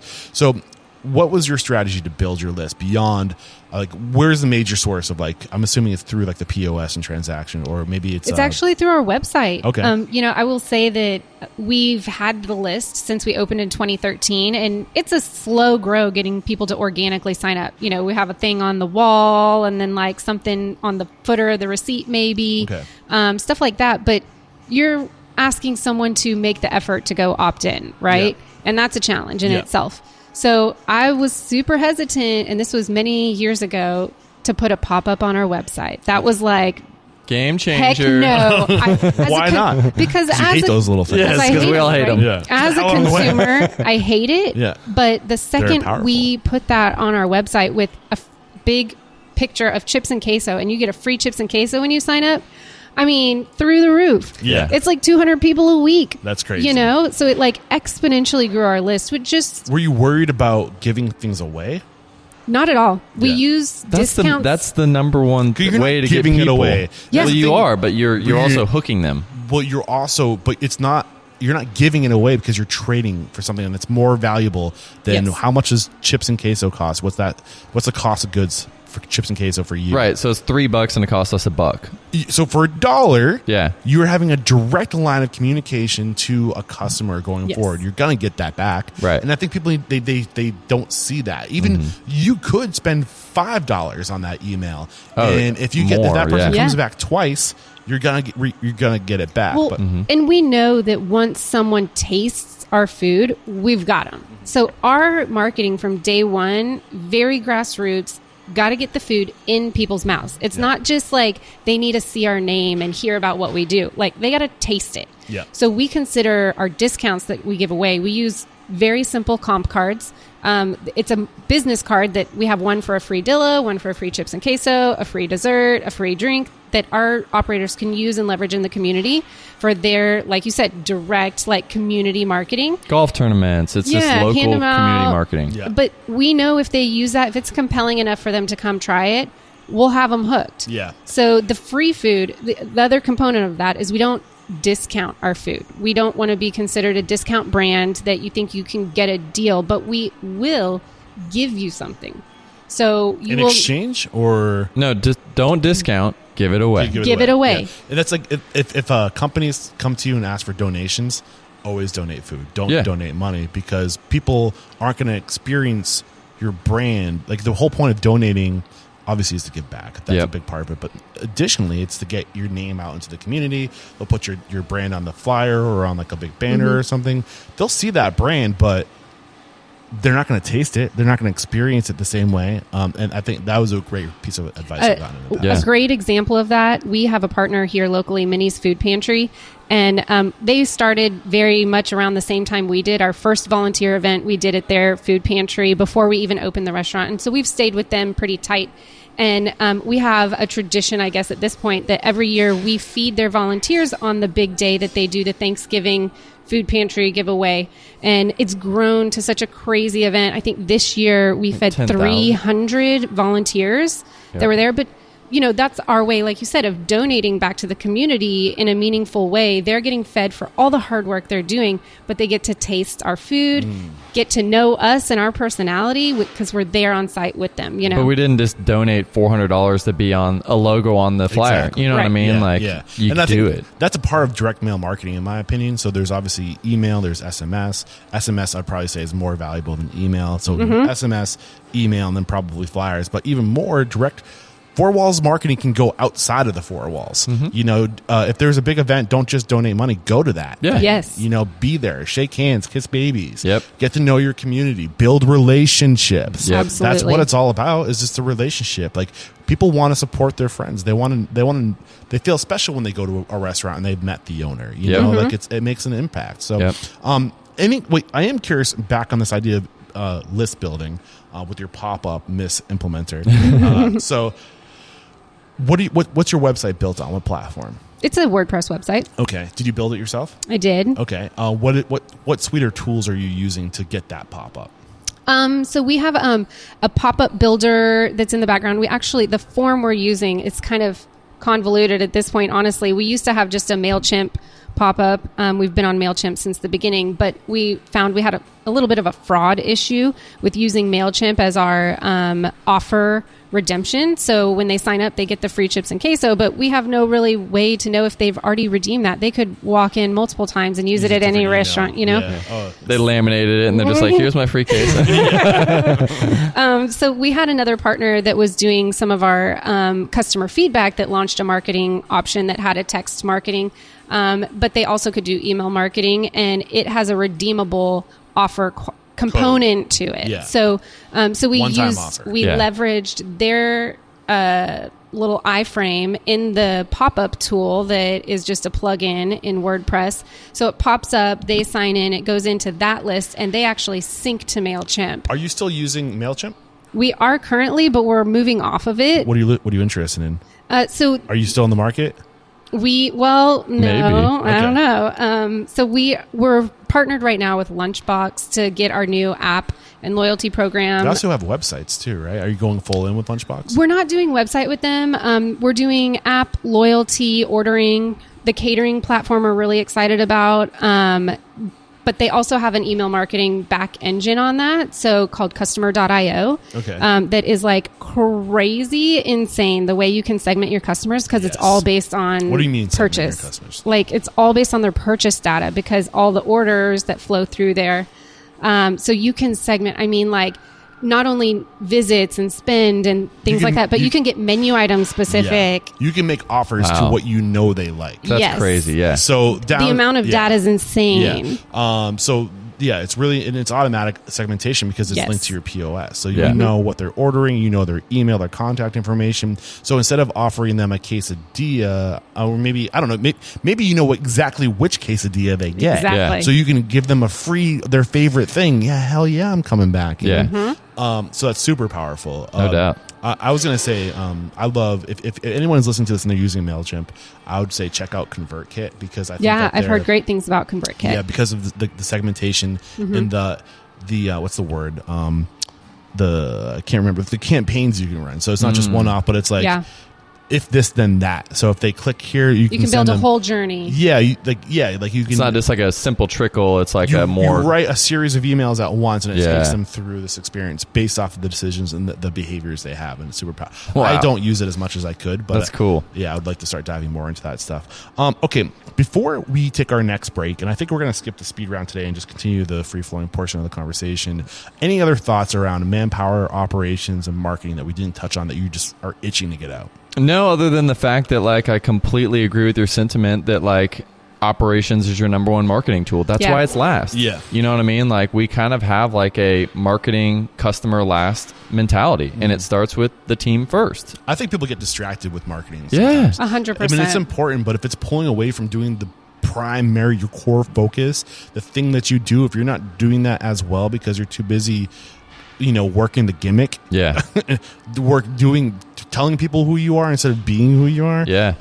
Just double check yourself. Well, like, and it's so sexy to like go do it because like you look at your P&L and immediately, if you're in the restaurant business, you notice that like you're not making enough at the bottom line, Yeah. right? So you're like, what do I do? Well, there's not that many levers. It's either grow your sales or increase your prices. Yeah. You know what I mean? And like for me, Or it do was both. like, yeah, or like, yeah. and reduce costs. For me, it was like I need to go get sales. Yeah. You know what I mean? So like you get into this like gross sales thing, and then you forget to come back to the restaurant to start fortifying those sales, Yeah. fortifying the team, refocusing in. Okay, now that we've secured that level of sales, I need to go back out and build them, but only after my manpower, culture, operations, and financial performance are on point. Got it. And I think that there's a really important piece there of the operations have to be sound before you really do market. Like we have examples of like a new restaurant opening. We may open really strong, but if they start struggling, we're going to halt all marketing going to that restaurant because they got to get it right inside before we start flooding them with more people. We've purposefully pulled back based on a lack of manpower at a restaurant in terms of marketing as like a full strategy, right? Like we're doing nothing there. We're spending all of their marketing budget on You want to promote a bad getting people. experience. No. Absolutely. Yeah. Yeah. So like people, and I think that's known, but they still continue, like, I won't name any brands, but like they still continue to send out, discount coupons and like Yeah. try to pump their sales. But then I go to that restaurant, I'm like, dude, the vibe is trash. They're not coming There's no back. music on in here. Don't Like send I'm not somebody coming to- back. It's yeah, dirty. exactly. Like Yeah. why would you continue to send me these Put mailers? that money towards getting it Yeah, right. hire somebody. Yeah, exactly. And I would say one example, a perfect example we have of that within our system. We have one location that their sales are not at the top level of all the sales, still very strong, but they do almost no marketing at all.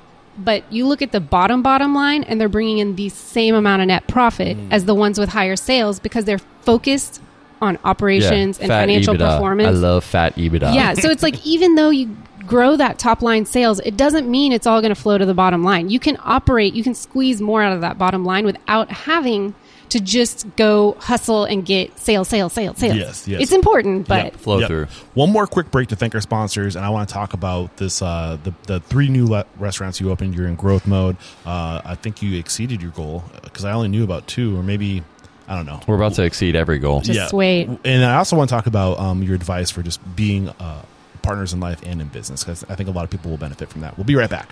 Recently on the show, you've been hearing it come up often. Restaurant Systems Pro. If you've become interested, I highly recommend you sign up for the Restaurant System Pro 60-day pilot program. This is something that's never been done before. This 60-day event is at no cost to you, but it's not for everyone. Fred Langley, CEO of Restaurant Systems Pro, will be leading a group of restaurateurs through the Restaurant Systems Pro software and setting up the system for your restaurant. Fred will be leading the training, supporting you, and holding you accountable. Typically, this costs $10,000 a month to have Fred in your restaurant, but during this no cost to you 60-day training, he will be teaching you every process he does during the group coaching sessions, and nothing will be held back. During the 60 days, Fred will walk you through the Restaurant Systems Pro process and help you crush the following goals: recipe costing cards, guidance in your books for accounting, cash control, sales forecasting with accuracy, checklist, budgeting for the entire year, scheduling for profit, more butts in seats, and that's not it. Often, the team at Restaurant Systems Pro helps restaurateurs out pro bono because their hearts go out to these folks. I mean, it's hard out there, but because of that, a lot of the time these restaurateurs don't follow through because they have no skin in the game. For that reason, there is an application process. Only those serious about making change in their operation will be accepted into this program. Are you interested? Then go to restaurantunstoppable.com/RSP.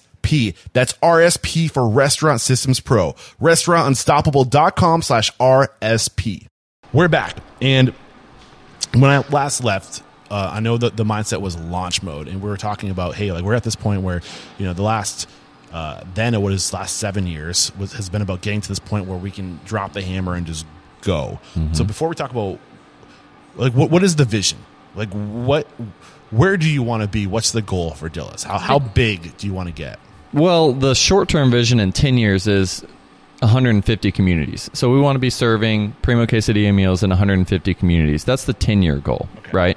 So the big goal is the vision of the company is to be the brand for Primo Quesadilla meals. Okay. So, like, when you think quesadilla, you think Dilla. Yeah. You know, like, it's synonymous. Yeah, so you're thinking burrito, you're thinking Chipotle. Yeah. Right. So yeah. Okay. So, like, we want to own that. So that's thousands of restaurants. So when I first had you on the show, were you the only Primo Quesadilla brand that you knew of? Yeah. Like, there's a couple of other players in the space, you know? But, like, obviously, quesadillas is, like, a really big niche in a lot of these different restaurants. Like, everybody's heard of quesadillas because a lot of places have them, you know? But to, you know, to have the cojones, have the cojones that just, that's the only thing we do. Yeah. You know, like, I think that was the kind of initial impression and surprise of, like, dude, that's all you're going to do? Why don't you just, you might as well add tacos. You might as well add burritos. You have all the ingredients for it. It's like, no. Yeah.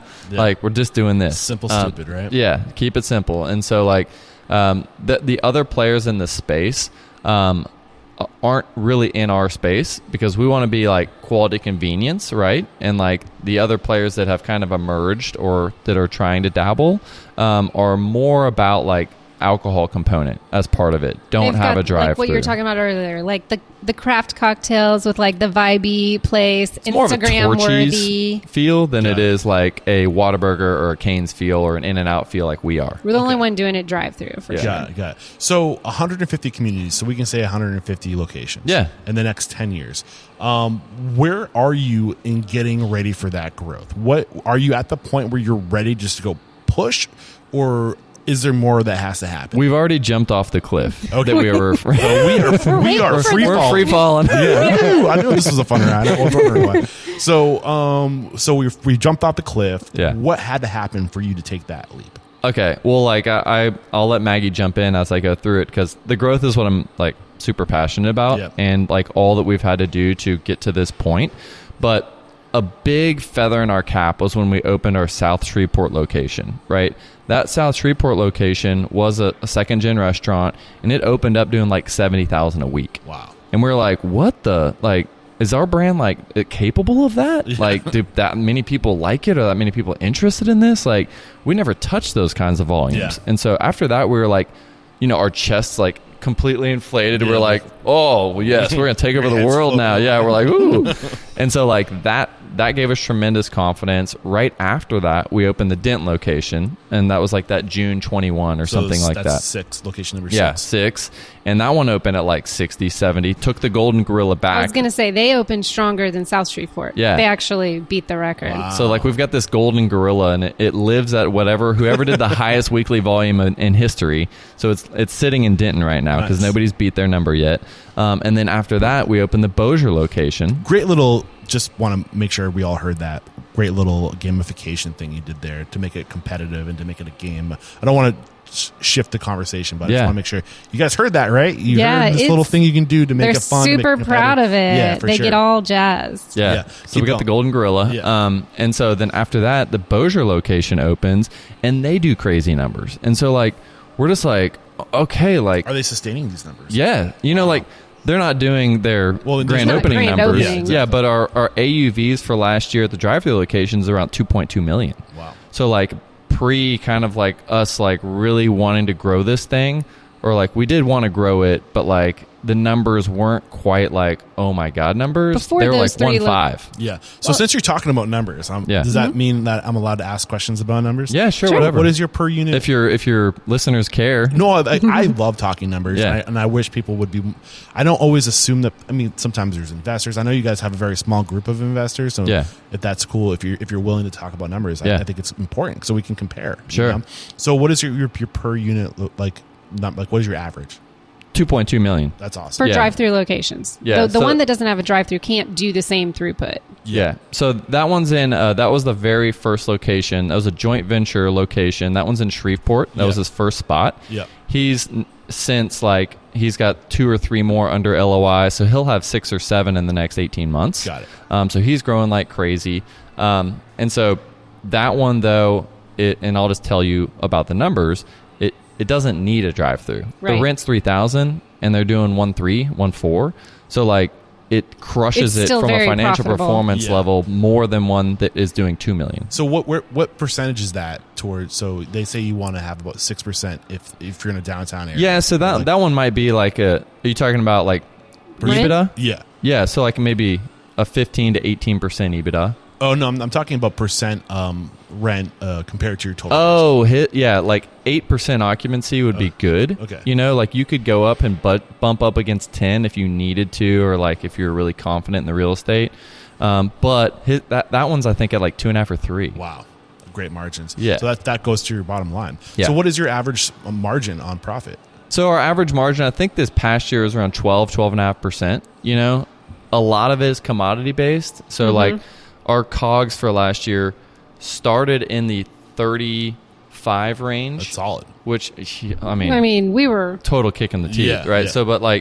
So that was like kind of coming off this inflation, and so January, like we're like, okay, here we are, 35, 34. Let's stick with it. Let's stay in there. Let's see if we Would get a you little ever bit of. add alcohol in the future? No, because like we can manage it, and then so like we took cost and took price, and then we ended the year around 32.5, but that's because we've been hitting consistent 29s with food and paper. Got it. So like if people are listening, like they in this type of business, no alcohol, you need to be in that like 27 to 28 to get to your kind of 55 prime, which is where you need to be in this type of business. Got it. And I think one of the reasons why I love this type of business so much is because when you keep it simple, stupid, and you put all of your energy in doing a few things really well, your labor expense goes down, your cost of goods goes Yeah. down, and it just leaves more Top room line. for profit. That's right. And I think that is just worth considering. Yeah. you know? Yeah, I think with our model in particular, we are QSR in a sense,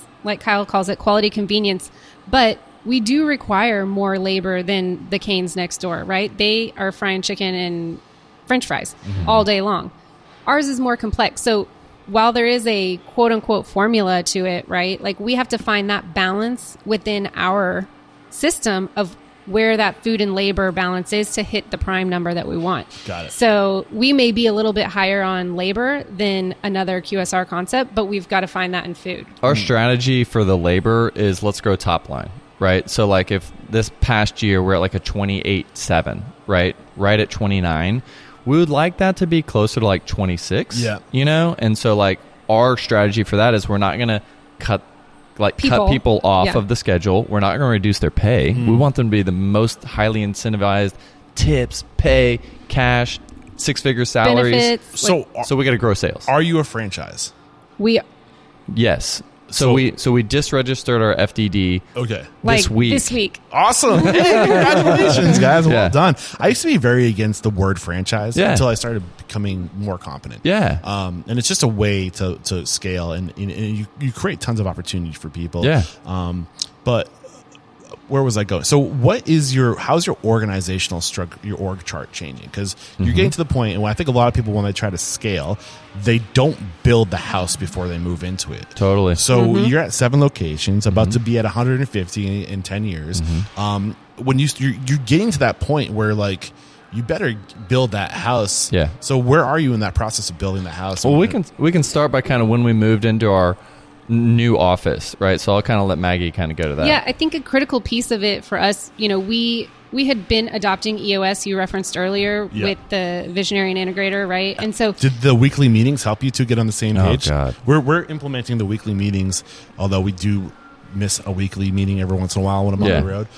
But sorry, I'm jumping all over the place. No, it's good. Finish your train of thought before we get into that. Yeah, no, but I mean, we were kind of self-implementing there for a while, and we got an implementer to actually come in outside, and that was one of the first things you do is you go through your accountability chart and figure out what seats are empty, because no visionary or integrator should be sitting in another seat, even though as a small company we kind of have to do that for a little while. Yeah, you have to wear all the hats. Yep. So at the time, we were wearing all the hats, but we had to prioritize what's going to make the most impact to move us forward as a company that will benefit our team and customers the most.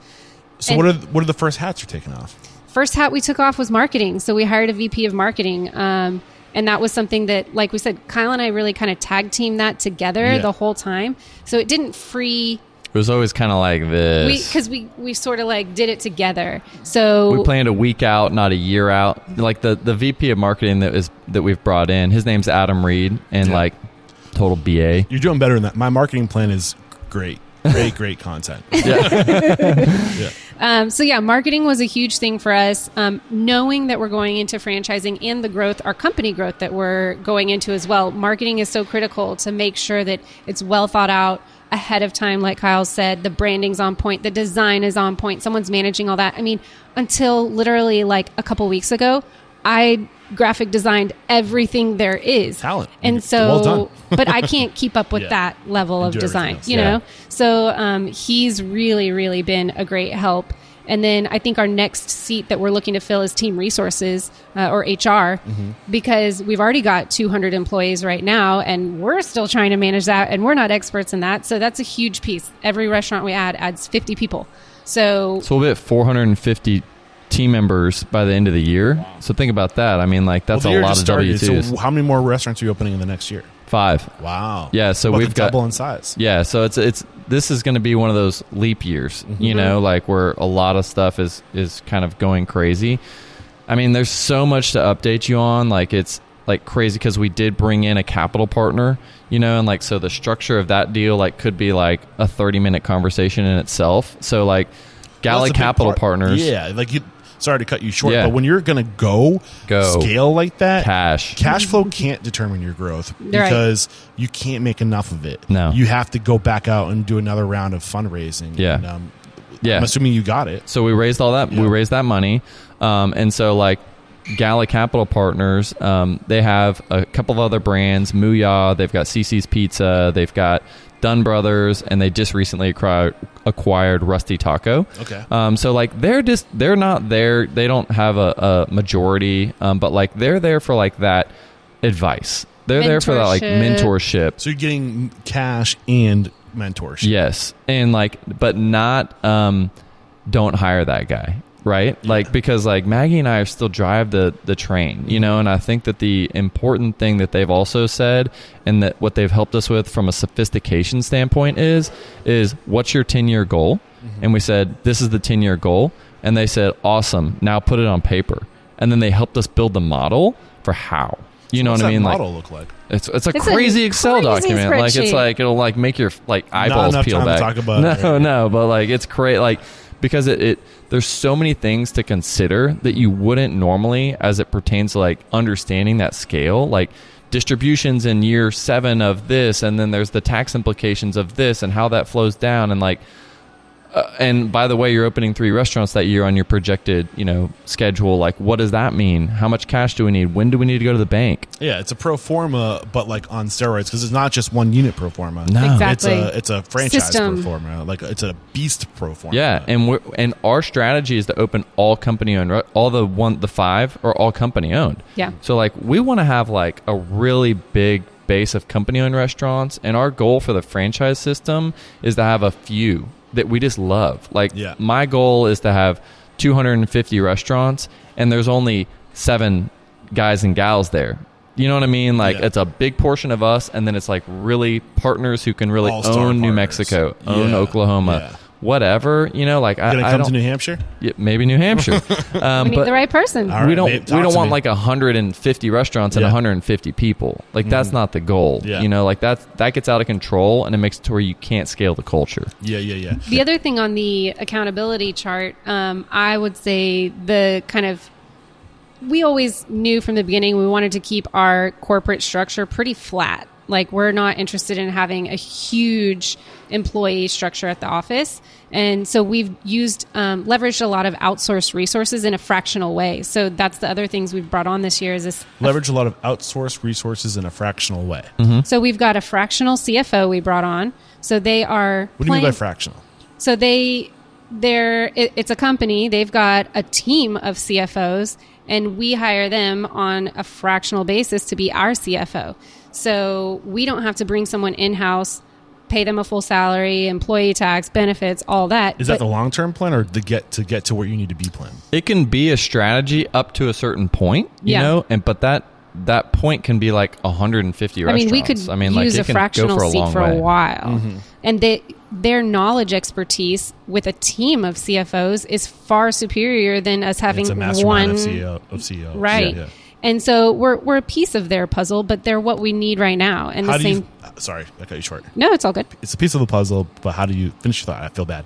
No, I was going to say we did the same thing in the technology side. So we got a fractional CTO. Yeah. And so to take that burden off of us, have an expert, because I've hit my max, right? Like, I've capped out, and I'm like, I need someone else to take it over. We also have virtual assistants who help us manage our email. So like, I check my email about 2 hours after I wake up, right? And then when I go to check my email, there's about 10 emails in there. Is this a domestic virtual assistant or overseas? Venezuela. Okay. So like but like the game has changed. You can keep your organization flat, be super productive, have fantastic experts, and do it in a really efficient and affordable way. So the ability to scale is at a whole new level now to allow some of these up and comers like Dilla's and others the opportunity to grow and scale something like this. So, what's the name of the fractional CEO company that you're using? So the CFO company we're using is C-Suite. Okay. And so that's all they do is fractional CFO work. And the partner we got with technology, they're actually going to be they're sitting as our IT department, and so there'll be full support for our company restaurants, but even franchisees, we're going to be charging a technology fee that may seem hefty out the get-go, but they won't have to lift a finger. Yeah. They will handle flick the switch. They'll handle all their ordering tech package. everything, install, maintenance. We don't want our franchisees or our company operators to worry about technology. We are a tech-forward company. We use a lot of technology, but it shouldn't burden them. So our goal is to alleviate that, focus on ops, focus on people, do what you do in the restaurant, and we'll handle that for you. Because we learned that early on with this kind of we'll call him a franchisee because we're converting him to a franchisee, but he's a joint venture partner. Like the things as a new restaurant owner, because he was in restaurants for a really long time before that, but switching over to entrepreneur owner, you're not good at two things, IT and accounting. So Maggie and I said, immediately, we need to figure out systems and procedures to take that off their hands so they can focus on what their magic is, right? We want people operating in their superpower at all times, and it's people. Yeah. So this is, I'm loving this conversation. This is the first time I had a group on the show where they're saying they're not building it in-house. They are going to outsource. And I think that we live in a world where that should be a more explored option. And, I would love to come back in another 5 years to see how where it's you're at. going. When you're at like 50 locations, or maybe you'll be closer to 100 then. You'll be at least halfway to 10. That's right. 10 but that's where people want to go. Like people want a big portion want to be virtual. Yeah. You know what I mean? So like it just kind of lends itself. If it can be virtual, why not let it be virtual? One question I do have before we move on and start wrapping up and start talking about your advice for partnership, business and life partners, what is your strategy for growth as far as the markets you're moving into? Yeah, so very regional. Close. Like again, operations is circles. everything. Yeah. You know, like so we're keeping it close. Like our company owned strategy, DFW. You know what I mean? Like, and even not even extending way part out of DFW. I mean, we can too do far. 50 units in DFW, you know. Yeah. So I love that strategy. Taking a note from like P. Terry's, for example. Yeah. They got to like 14, 16 locations Yeah. in Austin alone before they even considered San Marcos or like San Antonio. That they're just starting to move out of Austin almost after 10 years. Yep. But I love that idea of like owning a market, getting that momentum, getting that love, and using that love to be like the wind beneath your wings to go beyond, right? Yep. So what about like are you going to use a lesson from Raising Cane's and focusing on college towns or college markets? That's not necessarily like Maybe beyond, when you get beyond DFW. well, since we're not even really in a college town yet, it's kind of like we've already built it to be successful without that strategy. I just feel like your brand would do so well. I on a think college we know it campus. will, Yeah. and we'll get there. You know, it's all about the support right now, you know? So like if we find the right franchisee maybe that wants to kind of tackle some of those towns, we've got them on the radar. We know we want to be there.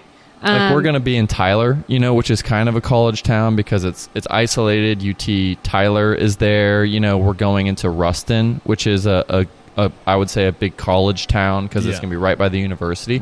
So we're going to learn a lot about that in the next, year and a half. So that'll be exciting. And if it's like, oh damn, like this is a huge strategy.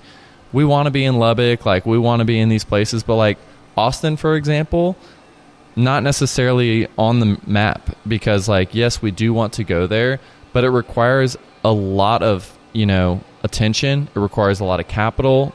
You can't just do one there kind of, like, so like Houston, Austin are like almost too big for us right now. Yeah. Like we would rather kind of like stay close, go up to Oklahoma City would be a strategy we would rather do. The Midwest is exploding right now. There's so much opportunity in the Midwest. The bloody like ocean markets of Austin and Houston that are like got flooded. Yeah. Like we know Lots how of hard it colleges is in the Midwest too. Yes, indeed. And like we know how hard it is to penetrate a market like Dallas. It took us 10 years to get to 4. You know what I mean? Like it's expensive and like people are distracted and like it's like you got to execute at a high level because they can go across the street to Chick-fil-A. There's a lot of people that live in this area, so and there's a lot of young people that probably fell in love with your brand over the past 10 years. Who are going to be going away and they're going to recognize that brand and they're going to love it. You guys are doing great work. I want to respect your time. We're at 11 o'clock. I do want to talk about if we could just get some advice for the people out there who might be married to their business partner. Literally. What advice do you have for those people? I think the first thing is identifying where your strengths are and your differences. You know, we knew very early on which areas the other person kind of was going to own and to let them do their thing. Sorry, I just totally got distracted by somebody off-roading behind you. We like I said, we collaborate on things, but we know whose zone is which, you know, and it takes a lot of respect. You have to remember, I think one of the hardest things working together is to make sure we treat each other like we would treat anyone else in the company. You can't I can't say something to Kyle like I would say to him at the house. I've got to treat him just like he was Joe the CEO, right? Not my husband, the CEO. Mm-hmm. Yeah. And I think that, we have boundaries. We're a yin and a yang, so I don't think it would work if we had similar personalities, know? So like a lot of people are like, how could y'all possibly do that? And then I look at them as a couple and they're kind of the same person. Yeah. You know what I mean? Like they're both bombastic and like excitable and all that, but that wouldn't work. But it's not like your business partners under one roof. I'm sure you're not on top of each other all day. Well, we sit about 20 feet away. We sit 5 feet apart. But it's not like, but we're not talking to each other because our departments don't overlap that often. Yeah. So I'm like focused on my thing. I'll leave. I'll go out in the field. She'll leave. She'll have a meeting. She does her phone calls. We're not on all phone calls together. Yeah. It's like almost like we're kind of, and then we come together during our L10. And it's like, she's like, okay, what have you been doing? An L10 is a leadership meeting. EOS is like kind of that. How often does it happen? We do ours every Monday. Yep. What time? We do ours at 9:15. 9:30. Oh, we're just changed for 2023. Yeah. So what does that look like, the L10? What makes it the L10? So the L10 is just a very basic business structure. So like we have a one-word open, and then we kind of go into the different segments of annual goals. Then we do the scorecard. We go through team and customer headlines. So anything coming out from either one of those departments. We go through our rock review, so we set What's rocks. A rock? A rock. It's one of those big audacious rocks? goals. I thought you were selling quesadillas. Yeah. What do you care about rocks? Yeah, our big goals for the quarter. So we go through our rock review, and then we IDS. So that would be identify, discuss, and solve issues. So you basically you make a to-do list, right? And if you didn't accomplish that to-do list, then you say, well, why or why not? And that's like, so you're going through it, drop it down, right? Yep. If you're on or off, drop it down. It gets dropped down to the identify, discuss, solve, and then basically you're making a new to-do list for the next week based off the discussion and how we can get these things done. All working towards your big audacious rock, your goal, your quarterly goal, which they call rocks. Yep. And you should only have 2 or 3, right, per quarter. Yeah. We typically take on 20.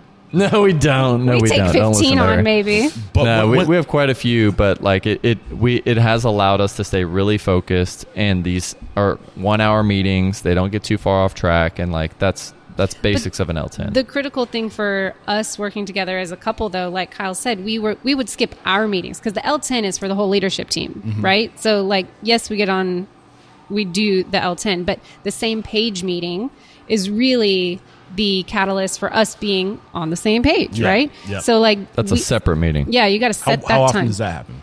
Once a month. Got it. Yeah, but it's a 4-hour meeting, so it's like a little bit of personal, like, hey, how have things been going? Like it's you can do it even without your partner in life, but then it's just we each make a list of issues and we just go down them. It's just straight IDS time, basically. Yep.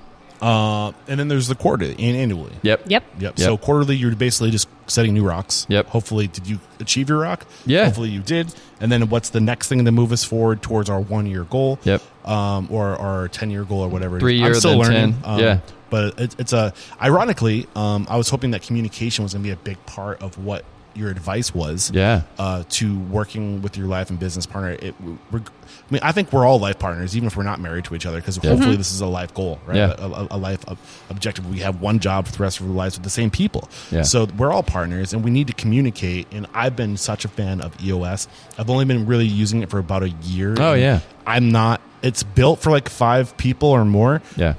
We're at 3 people right now, so that's how we started with it too. Exactly. So it's but I rather start with 3 people and make it manageable and grow into the again, you got to build a house before you move into it. So is the core of this basically communication? Yeah, I think so. It's a critical piece. Yeah, and when we still we hardly ever fight, and we're not fighters in the first place, but like we do have spirited conversation we both in have the opinions, office. Strong opinions on things. Yeah, and so like when those times come up, like you just got to know when to yield. But and you also like have to build a culture where people can feel comfortable sharing those opinions. Yeah, candor is a big part of EOS. Totally. And so like I think that when those things do come up, like we never allow it to go beyond a level of it's like anger. You know what I mean? Right. It's just like, it's this good conversation, and like we have a very open office, so typically somebody else jumps in and is like, yeah, like I don't know about that, you know, or like they'll jump on Maggie's side, or they gang up on me quite often, but I yield, you know what I mean? Because I want to make the best decision for the company. Yeah. So disagree, but move forward. Yeah. Right. We like know that was when like a to big just Jeff let it go. Bezos thing. Like I read recently, it's like he'll disagree, but he'll give like, I disagree, but move forward. Yeah. Yeah. So, I mean, again, it's Gino Wickman, creator of the EOS Entrepreneurial Lifestyle. And really what EOS is a foundation to build your company on. So you have systems in your physical space, but you need systems for your team to communicate. Yeah. Yes. And I think that's really where a lot of restaurants don't do well, is they don't build that foundation, the language. Because you look at a culture, right? Every culture, when I say culture, I'm talking about like the word on a bigger picture. Across the world, different cultures have different languages. We speak, like, literally the words that come out of my mouth sound differently depending on where you're from. But you got to think of like your business having its own language, and everybody who comes and joins your business needs to speak that language. And what EOS does is give you a set of words that we can all agree on, like, this means this. So when you're building your culture, you really need to think about, what is our language? How do we communicate? And that's what EOS does. The Entrepreneurial Operating System does for you, is it gives you that foundation to communicate and to use the right words. And am I missing anything? No, I am going to blow your mind though. After I was going to this, say, are you going to? Yeah, like after this, discussion.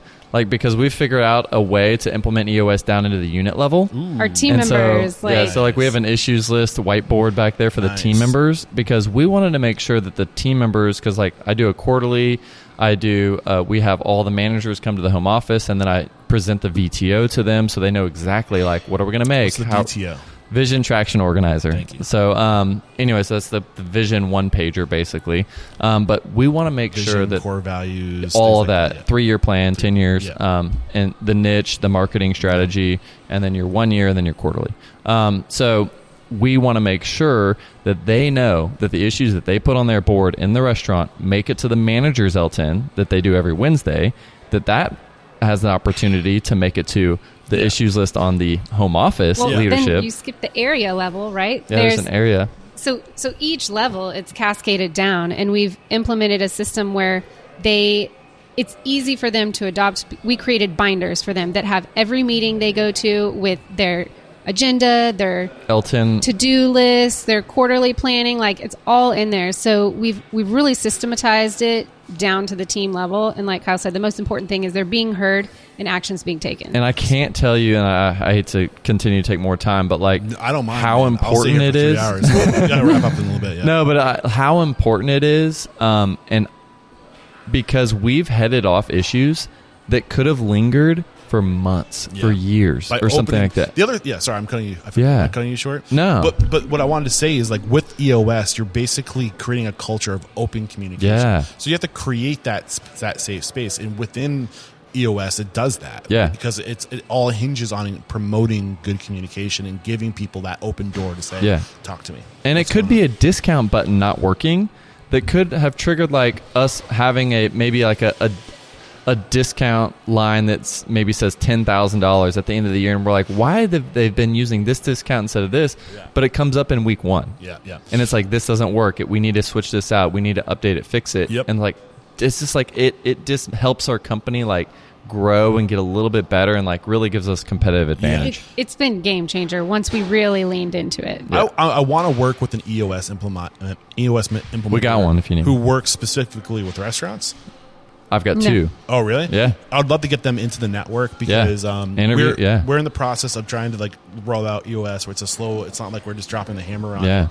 But what I'd like to do is within Restaurant Unstoppable Network, to like have a go-to EOS implementer that meets with us quarterly with like just a Q&A. And like, because I think this is huge for the restaurant industry. Totally. And I'm kind of sad that the secret is being let out, though, because I would rather just do it. It's like you said, not sharing too much. But we can create community around No, I know. I'm just kidding. And I'd love to have you guys be a part of that narrative and join that conversation. It's a game changer. For sure. It really has been. Yeah, we know another group out of Iowa City who's using it. Actually, Big Real Brewery. There you go. Nice.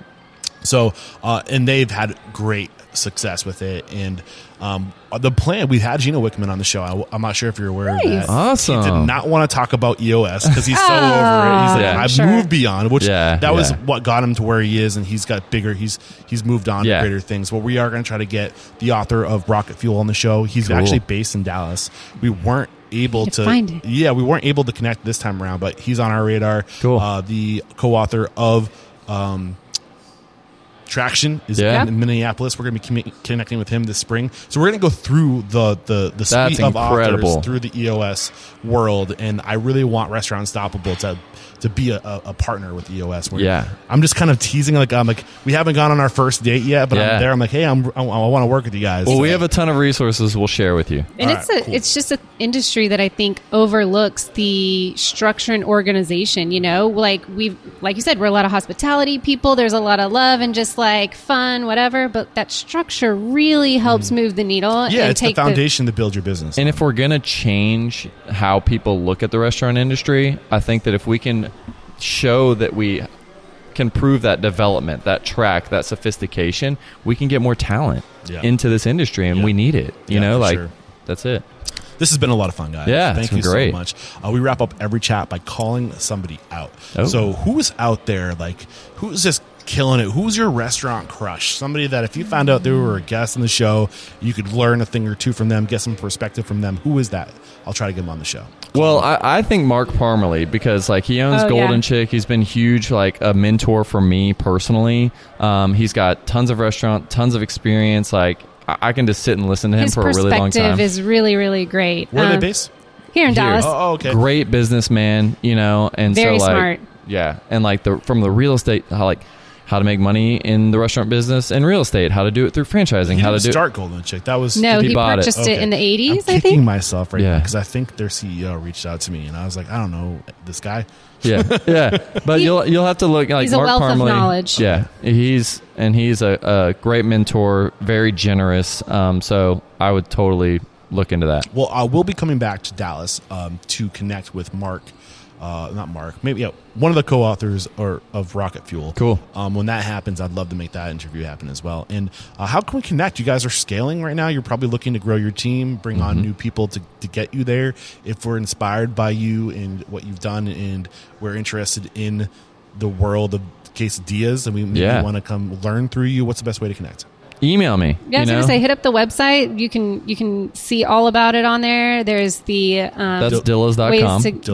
Dillas.com. And you can check out open positions. If you just want to drop us a line, we both get every email that comes off the website. Social handles?